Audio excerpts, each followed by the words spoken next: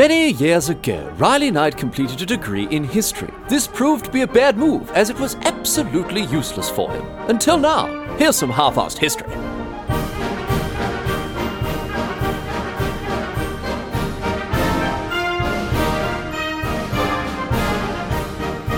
What's going on, mate? Great to have you along for some more half-arsed history. This week on the agenda, going to be having a chat about the history of birth control.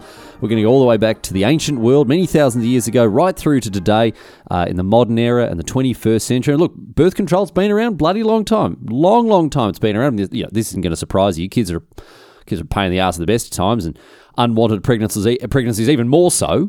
So people have used all sorts of solutions with varying degrees of effectiveness, as we'll find out, over the centuries, over the millennia, in order to prevent unwanted pregnancies. And today, we're going to hear about all of them. This was a topic suggestion from Megan Simpson, nepotism at its finest, as she's my girlfriend, and didn't even have to use the contact form at halfarsedhistory.net in order to suggest this topic. In any case, thanks, Megan, mate. Good on you. A little bit worried about the fact that you've got me researching birth control, to be honest. Not sure exactly what to make of that, but, whatever. We'll go with it. Anyway, today we're going to talk about everything from pessaries made from crocodile turds to the modern oral contraceptive pill, which, as far as I know, doesn't make use of crocodile turds. And we'll pause briefly to talk about some significant technological breakthroughs when it comes to birth control, and also significant cultural breakthroughs as well. This is it's a pretty fraught topic for many even today, so we'll have a chat about some of that. But society progresses and marches on, however slowly it seems to at times, and today we live in a world where birth control is relatively safe, relatively reliable, and doesn't involve sticking a great whack of crocodile poo-poo up your fanny, so that's certainly a win. And before we begin, I feel it probably is worth mentioning here, while of course I'll handle everything that we discuss in this episode in a very appropriate, very measured and very mature manner, there's a fair bit of willy and fanny chat today. So, I guess just keep that in mind. You consider yourself to be duly warned that there's a lot of sort of grown folks talk on this episode, and if any kids are listening, of course, as I always say, wait till mum and or dad aren't around, and come back and listen to it later, because geez, you will learn some stuff here. Anyway, let's get to it. Let's get underway. Kick off our overview of the history of birth control. Here we go. Going all the way back to around 1550 BCE. This is over 3,500 years ago here, to ancient Egypt. Now, it's around then that a certain medical document, the Ebers Papyrus, was written. It's known as the Ebers Papyrus today. They probably didn't call it that back then, but that's what we know it as these days. Now, it is filled with knowledge of various herbal remedies, one of which, of course, is information about a certain contraceptive. Now, birth control methods, even then, even 3,500 years ago, been around a lot longer than 1550 BCE, of course. People love rooting each other, but didn't always want a new sprog each time. But details of ancient contraceptives are a little thin on the ground at times. We know that in ancient Mesopotamian societies, women would use small stones to try to block their cervixes, and I can't say I've ever experienced such a thing, but I also can't imagine that it would be very pleasant. Anyway, as I say, details a little thin on the ground prior to some of the written records from ancient Egypt. So that's where this story begins properly. This papyrus I mentioned, the Ebers Papyrus, it's known, it's a long document, right? 110 pages for a total length of about 20 meters.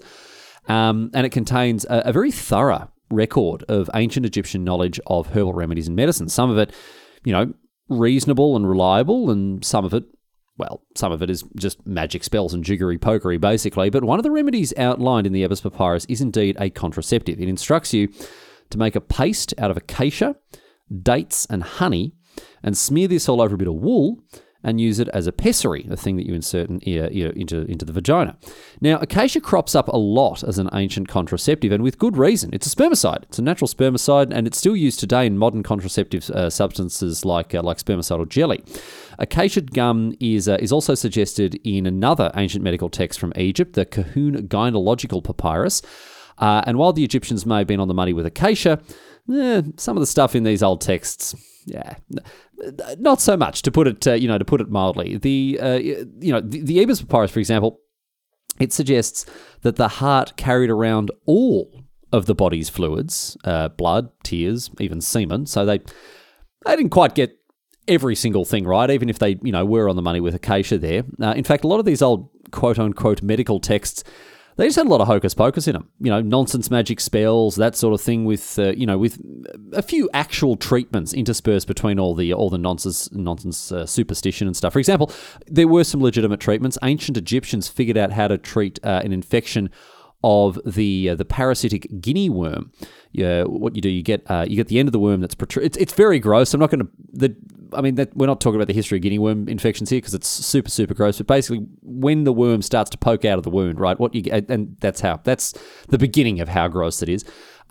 You grab its ass, you grab the end that's sticking out. Might be its ass, might be its head. There's no way to tell. You can put in a bowl of flour and wait till it farts. But as Carl Pilkington asks, what if it coughs? Anyway, so you get the worm, you wrap it around this stick, and then you wind the stick, you wind the worm out over the stick, almost like you're spooling thread.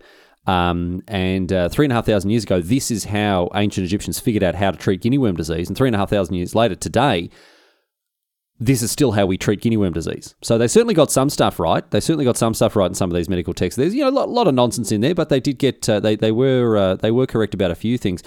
Similarly, the Edwin Smith papyrus, right? This long text on surgery, it explains how to treat or operate on almost 50 different wounds and injuries, most of which you'd expect to see on a battlefield. It's actually thought that the Edwin Smith papyrus was it's widely considered to have been a military surgeon's guide. But whatever it is, right? You've got to give the ancient Egyptians credit because some of the ideas, this guide was filled with all sorts of advice that was well ahead of its time. Stuff like ways to stitch together open wounds, how to use honey as a disinfectant, not moving people who had suffered spinal injuries. Considering that other medical texts at the time were, as I say, filled with magic spells, the Edward Smith papyrus is actually, quite impressively accurate considering the competition it's up against. Anyway, these ancient Egyptian texts, they do show us that even all the way back then, 3,500 years ago, people were trying to prevent unwanted pregnancies. That is one thing that cropped up in a lot of these old texts. And also that they were doing it with some measure of effectiveness, because in addition to the pessaries that were made with acacia and whatever else, right, there were a range of other methods that the Egyptians used and recorded, and some of them were a little more out there, I guess you could say, diplomatically. For instance, some texts made reference to using a gum-like substance to just block up the cervix altogether. So, don't know how that would have gone. Or mixing honey and soda ash together and filling your fanny up with that. Additionally, another method that was used was prolonging lactation after childbirth. This is another way to prevent pregnancies, apparently.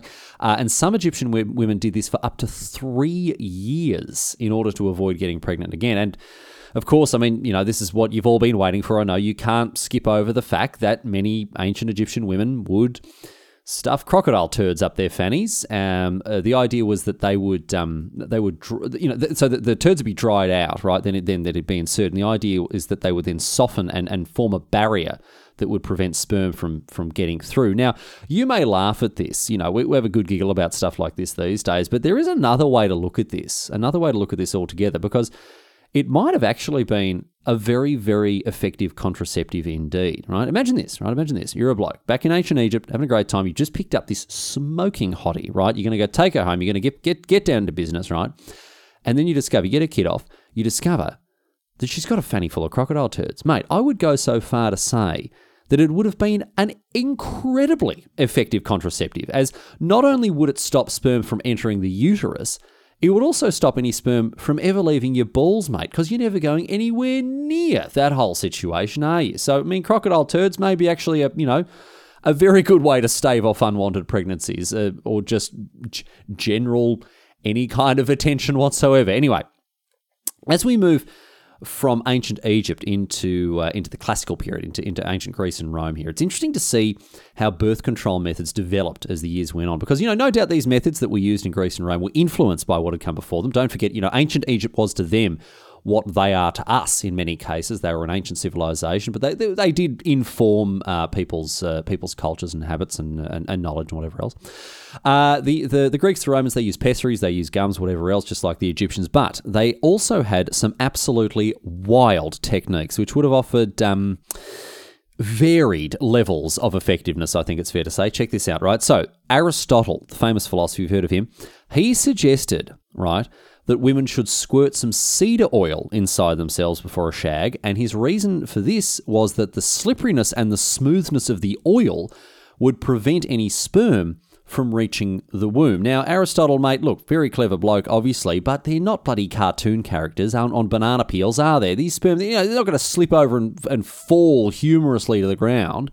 I mean, funnily enough, it actually may have worked. Not for the reasons he thought, but the oil may have actually gummed up the cervix enough to prevent sperm from entering the uterus. So, I mean, good work, Aristotle, I guess. I guess you were right after a fashion in that way as well. Anyway, there was also the idea that drinking a copper chemical salt solution could prevent pregnancy for up to a year. And I'll tell you what, it could do it for a lot longer than that sometimes, because in certain cases, it just potentially bloody kill you, which, again, in fairness to whoever came up with it, means that unwanted pregnancies are unlikely to be an issue anymore. So I suppose in the strictest sense of the, if we're going to be very literal about it, it does stop unwanted pregnancies, although not in the way that you potentially would want. But my favourite ancient Greek technique, certainly not the most effective, but certainly the most entertaining one here, was it's what one source characterised as the squat and sneeze, which makes me wonder if it had such a catchy name 2,000 years ago as well. But the squat and sneeze, right? The squat and sneeze involved, well, I mean, it involved exactly what you'd think. After rolling off the wet patch, a woman would squat and then sneeze. And if she couldn't sneeze, then she would jump up and down on the spot and let gravity do the work. Now, this does not work. I shouldn't have to tell you. I know money can be tight sometimes, but please don't stop buying dingers or taking your pill because you heard on a Tin Pot podcast about the squat and sneeze method that ancient Greeks used 2,000 years ago. It will not work. It has not been vindicated by modern medical science as an effective birth control measure, and as we'll discuss, later on the episode, there are much better ways to prevent unwanted pregnancies these days. But one measure that back then may have been much more effective than the old squat and sneeze was a plant known as silphium, which is a type of giant fennel. Now, it was quite rare. It only grew on a small strip of the coast of what's modern day Libya. And despite many attempts to make it grow in other places, it was never cultivated anywhere else successfully at all. So it only grew in this very small part of the world. And it was mainly sought after as a spice or a seasoning and cooking. It's made reference to very often in ancient Greek, ancient Roman recipes. But it was also thought to have a range of medicinal uses as well for coughs and colds and sore throats and fevers and even stuff like warts. And additionally, it may have actually been effective as a contraceptive and perhaps even as an abortifacient, right? But here's the thing. We don't know. And why don't we know, I hear you ask? Well, because the plant is extinct. It was so popular and so sought after for all of these reasons that it was quickly over-harvested. And because, of course, it didn't grow anywhere else, before the end of the 1st century CE, it had gone extinct. I mean, we know that it existed for sure. It's depicted on coins written about in literature from the time. So we have some idea of what it looked like and what it did, but it no longer exists anywhere on Earth, and so we can't actually test it. We can't test its efficacy as a spice or as a seasoning. Certainly not as a contraceptive. Anyway, silphium wasn't the only plant that was used in the classical world as a contraceptive, however. Ancient doctors compiled long lists of various plants that were said to work as contraceptives, one of which, I mean, a lot of them didn't work, a lot of them were just nonsense, but one certainly did and still does, a plant we know today as Queen Anne's lace. It's still used in some parts of the world today as a contraceptive. So the ancient Greek and Roman world, they had something of an idea, it has to be said. They did have something of an idea, but of course, we've still got a very long way to go yet. So let's turn our attention now eastward from the Mediterranean. We're going to have a chat about some of the methods and techniques used in Asia throughout history. In ancient China, as far back as the 7th century BCE, so long time here, there are records of coitus reservatus, right? So the bloke not finishing. This was used as a way to prevent pregnancy. Obviously, it wasn't fail-safe. Obviously, it wasn't a lot of fun either. But this was one of the more, I guess, traditional approaches to preventing unwanted pregnancies, right? But the fact that it wasn't, it kind of defeated the purpose of a lot of the whole business to begin with there. And people did look for other methods. But it's interesting to see that. that was recorded as something that people did back then. But a more fail-safe method was, I mean, from, again, a certain point of view, was the one prescribed by the ancient Chinese doctor Sun Simiao, right, who is known to Chinese history as the king of medicine. He wrote books about this, and in one of them, Sun, he'd laid out thousands of different remedies and treatments for all sorts of maladies and illnesses and afflictions. And of course, naturally, he had something to say about birth control as well. And Sun's treatment involved boiling mercury and oil together, and according to some sources, you chuck a couple of tadpoles in there just for good measure, and drinking the whole thing down. And if this concoction worked, good news. You don't have to worry about getting pregnant, not now or in fact ever again, because you're now infertile. And if the concoction didn't work at all, well, I mean, still good news, because you don't have to worry about getting pregnant, not now or in fact ever, because you're dead of, kidney or liver failure. Again, once again, I suppose it solves the problem of unwanted pregnancies, so thanks for that, Sun, old mate. We moved now from China to ancient India, where on the subcontinent people used pessaries, like the ones we've talked about, as well as potions made of red chalk, powdered palm leaf, that sort of thing. And as you can see, we're building up a pretty clear picture that herbal remedies were very popular, and while details on many of them are a little scant, there's no doubt that women used them for centuries and centuries, long time. And we'll talk about this in a little bit in greater detail here.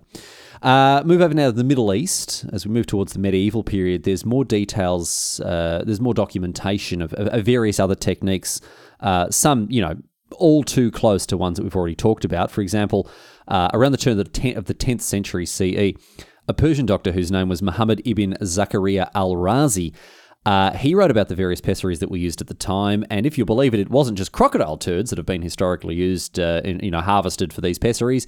It turns out that Persian women were sticking elephant jobbies up their business as well. He talked about pessaries made from cabbage and pitch as, well as elephant poo, and how they could even be combined, although, again, I don't know how well they worked outside of just grossing out any potential blokes that might have been looking for a root. There are a stack of other contraceptive methods that were believed to be effective. Most weren't. This included stuff like whacking rock salt up there, which, once again, I can only imagine wouldn't be all that nice. But there are, relatively detailed records from around the world, a lot of written history about, the way that birth control contraceptive methods were approached or attempted.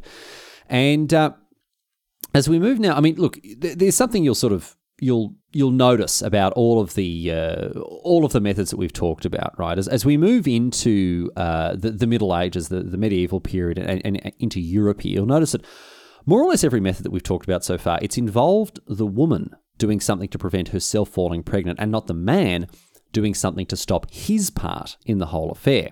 Now how very truly shocking it is to have history foist this problem onto women who bear 100% of the consequences of pregnancy, but only 50% of the responsibility, and, in many cases, much less than 50%, unfortunately.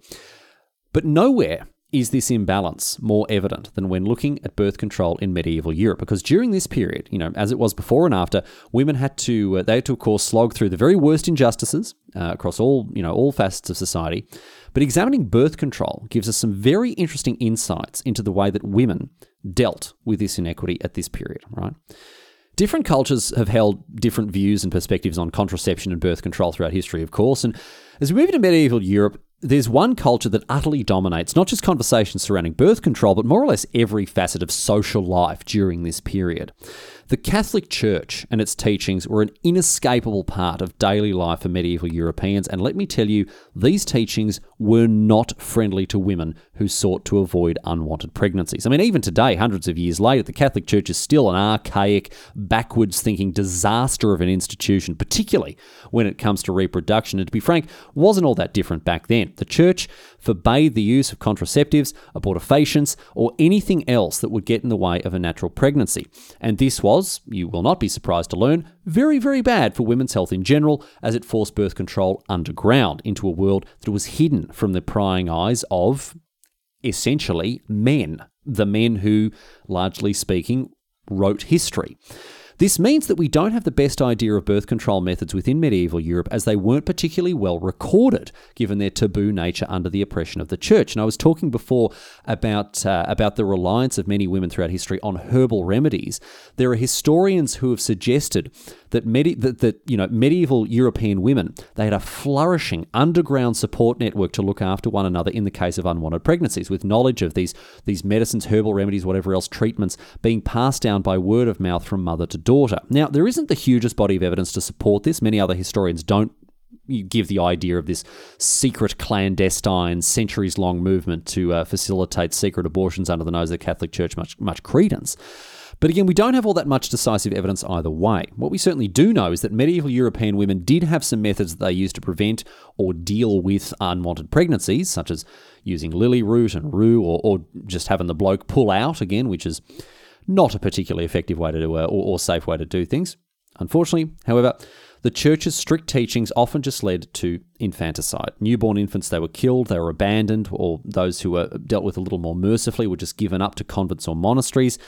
Any way you look at it, it was not a pleasant state of affairs for women in medieval Europe. I mean, that's true no matter which lens you examine the time through, but, when it comes to birth control and reproduction, there was even more stigma and even more punishment than there had been in other older societies that even predated, medieval Europe, as I've said. So certainly was a very difficult time to attempt to exercise anything in the way of reproductive rights as a woman in medieval Europe. But now as we move out of the medieval era and into the early modern and modern period, an exciting new piece of technology is on the horizon. This piece of technology would become known as the condom. Although we don't really know the origin of the word, we don't know where it came from. There are some vague suggestions of a Latin etymology, but largely it remains a mystery where the word condom came from. And this is quite fitting, because much of the early history of the condom itself is also a mystery. There are some scant suggestions of the use of primitive condoms in ancient and medieval times, but there's not a lot of supporting evidence, and it's widely held that they only really properly emerged as we head into the Renaissance and the early modern periods. But I'll tell you this, right? Before you start imagining, bloody Leonardo da Vinci walking around with a G-Rex on the end of his knob, that they did not look anything like the latex dingers that we use today. Bloody rib for her pleasure. No. The first things that you could really call condoms were very small. They were designed only to cover the end of the knob, right, the bell end there, rather than go all the way down the shaft. Now, you're probably imagining sort of a tiny little rubber thimble type thing, but think again, vulcanized rubber, it's centuries away, mate. So we're not talking about this sort of thing. In China, they used silk paper that had been oiled or lamb intestines, right? Whereas in Japan, they used, get this, right? They used bits of the shell of a tortoise or even hollowed out animal horns. Imagine that. I mean, it certainly gives a new meaning to the word horny, doesn't it?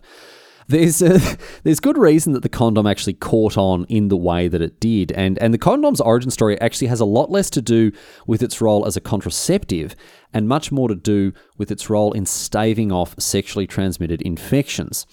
At the beginning of the 16th century, there were massive outbreaks of syphilis that devastated people across Europe and Asia. And it was this, rather than birth control, that led to the widespread use of condoms. Men would wrap the ends of their willies up in chemically treated linen to try to avoid getting the disease. They'd tie them off with little ribbon. And according to records from the time, these little sort of proto-Johnnies did actually quite a reasonable job, right? And things then developed further from there. Lamb intestine, which I mentioned, had already been used in parts of China, whatever else. It had also been used in glove making, and it wasn't long before it was adapted to make condoms as well that actually covered the entire knob, not just the end of it. And with this, voila, you've invented the condom. The earliest recovered examples of these things dates back to the 1640s, where they were found in old cesspits and privies, so that proves that men have been irresponsibly disposing of used dingers for 400 years at the very least. But check this out. As I said before, they weren't used principally as a birth control device. No. This was just a side effect. Their main purpose was to stave off STIs. Preventing pregnancy was still seen as the woman's responsibility. And these blokes wrapping up their knobs like this, it was just to prevent them from getting syphilis or whatever else happened to be going around. But as a result of the development of and the proliferation of the condom, plenty of people railed against the moral repugnancy of the effects of this new device. They said that it was leading to the collapse of decent society, encouraging casual sex, preventing natural pregnancies. But people wanted to shag. And so the condom won out. As we move now into the 18th century, condoms became a little more developed, more advanced, and a lot more comfortable to whack on your old fella there. However, they were expensive, and they certainly weren't infallible, as they were sometimes very poorly made and they'd break. And, as you can imagine, this didn't help their cause in the eyes of the pearl-clutching moralists who never stopped crusading against them. Didn't help matters at all. But nonetheless, the steady march of human progress continued, and in the 19th century, in 1839, Charles Goodyear invented vulcanized rubber. In 1855, just 16 years later, the very first rubber condom was produced, and it caught on very, very quickly. People up until this point had been using condoms essentially made out of animal intestines, usually lamb intestines there, but this was the brand new big thing, the rubber condom. And would you like to know one of the main selling points of rubber condoms? Get ready, because you are never, ever going to be able to forget this once I etch it into your brain, right? This will change your perspective of condoms forever. You'll never be able to look at a dinger the same way ever again, right?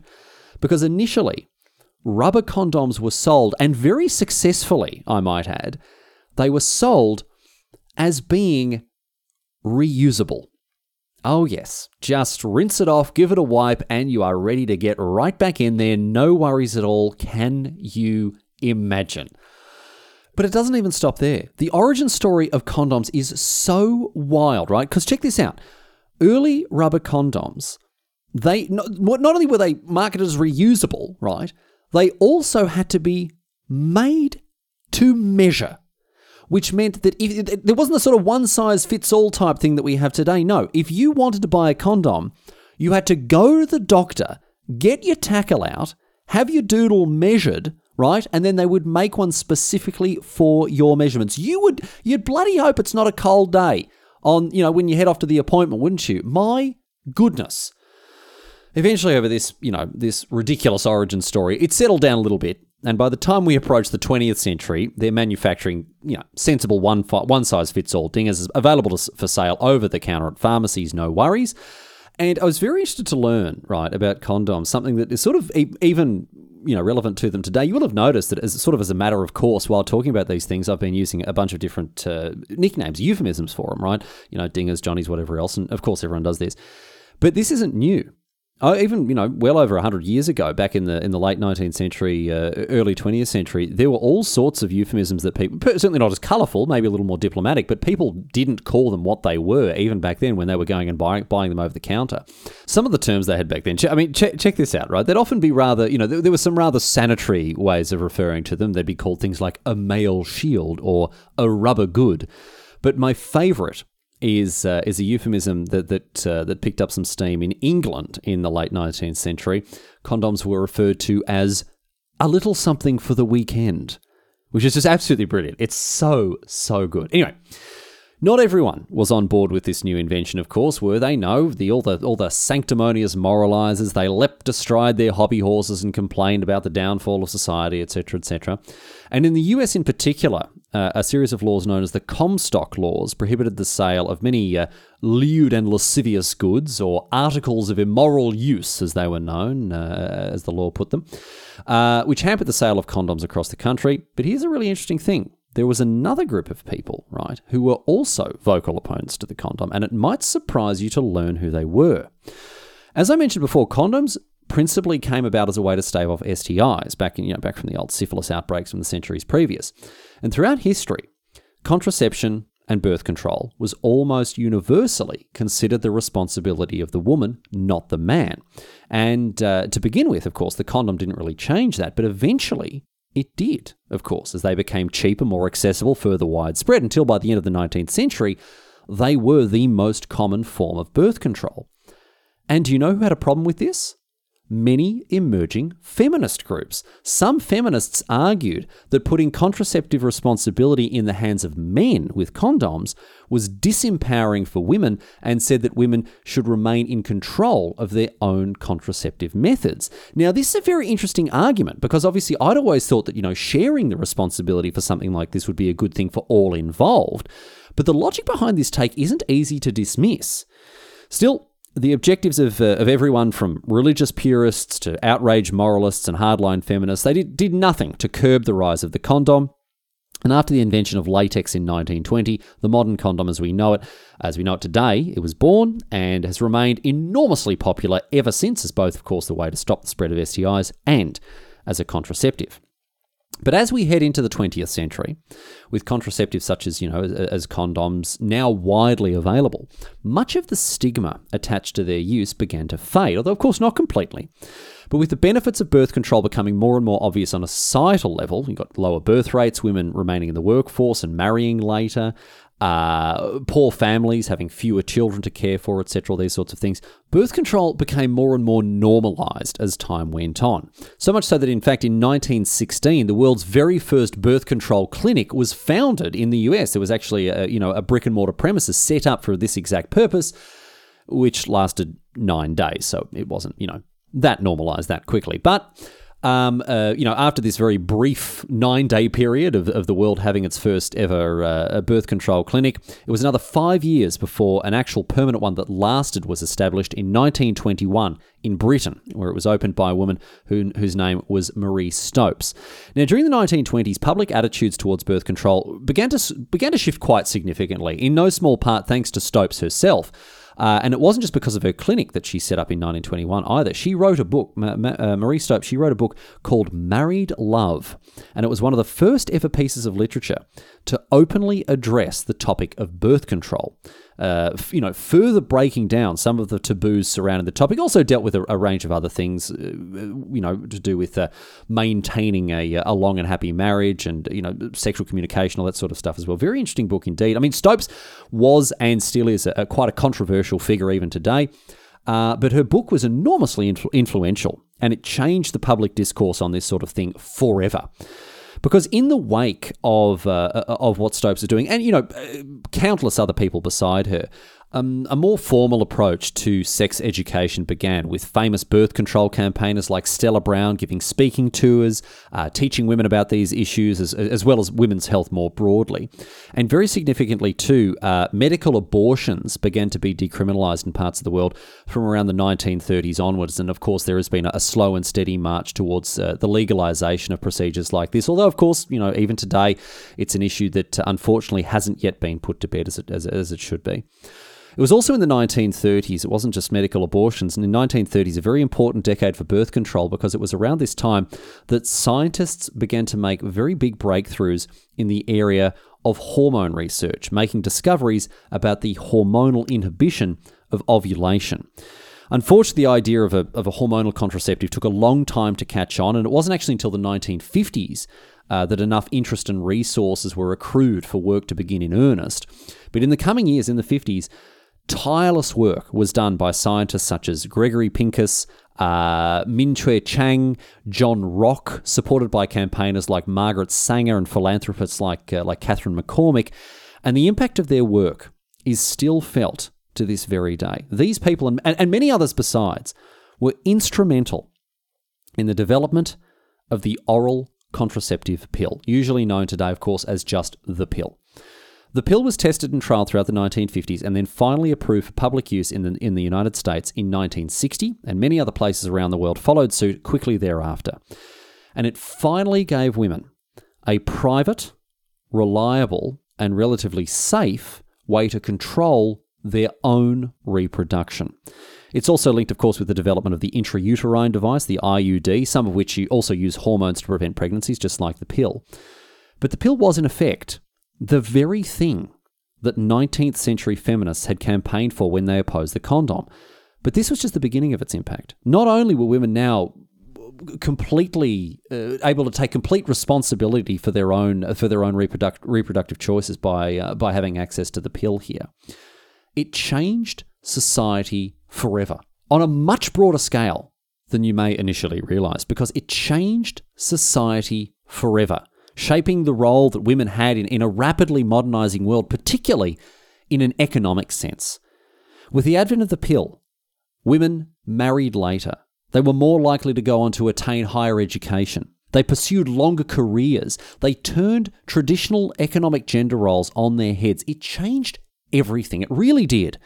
And while it's possible, of course, to ascribe the progress of society and the slow but steady closure of things like the gender gap to any number of other things, the development and the proliferation of the pill was enormously significant in the campaign for more equal footing between men and women. Today, the pill is one of the most popular contraceptive methods worldwide, alongside IUDs, condoms, and, for that matter, the most popular form of contraception, which is tubal ligation, or, in other words, voluntary sterilization. According to the UN, 24% of women of reproductive age between the ages of 15 and 49 have had their tubes tied. It's most common throughout Central and Latin America and in India, whereas throughout most of the rest of the world, condoms and hormonal contraceptives are more common. These are the methods that dominate modern birth control. These are the technologies that we have in the 21st century, in addition, of course, to things like abortion, which, as I mentioned, is still a hotly contested issue even today in many parts of the world. And this overview that we've had here today, that what we've talked about, it really does go to show that women have had a bloody rough time of it. And I mean, look, this isn't anything new. This is something that's very well known, and it's something that's applicable to every area of history and more or less every period of history as well. Women have not had an easy time of it. But when we look at the history of birth control, when we look at the history of reproductive rights, it really does show into very stark, it throws into stark relief the challenges that women have had to, the battles that women have had to fight over the centuries, over the millennia. And even today, of course, it's nowhere where it should be. Women have had to fight for reproductive rights and control over their own bodies for centuries, for millennia. And what we've talked about today just goes to show how undeniably true that is. Thousands of years ago, women were using every tool at their disposal to control their reproduction. And, while today we have a giggle about crocodile turds and the old squat and sneeze, it puts things in perspective to think that this is a battle that women have been fighting for quite literally thousands and thousands of years. Today, we like to think that we live in an enlightened age where access to technology like the pill allows women to live fuller and freer lives than ever before. But we don't need to look too far into the lessons of history and examine the trials and tribulations of the generations of women who came before to recognize that these issues are not behind us and that there is still so much more to be done. As birth control has improved, so has society. It's undeniable. And so I very much hope that the outraged moralists and the backwards-facing traditionalists can learn the lessons of history and ensure that the history of birth control doesn't stagnate, but continues to develop and continues to grow and improve the lives of future generations of women for many, many years to come.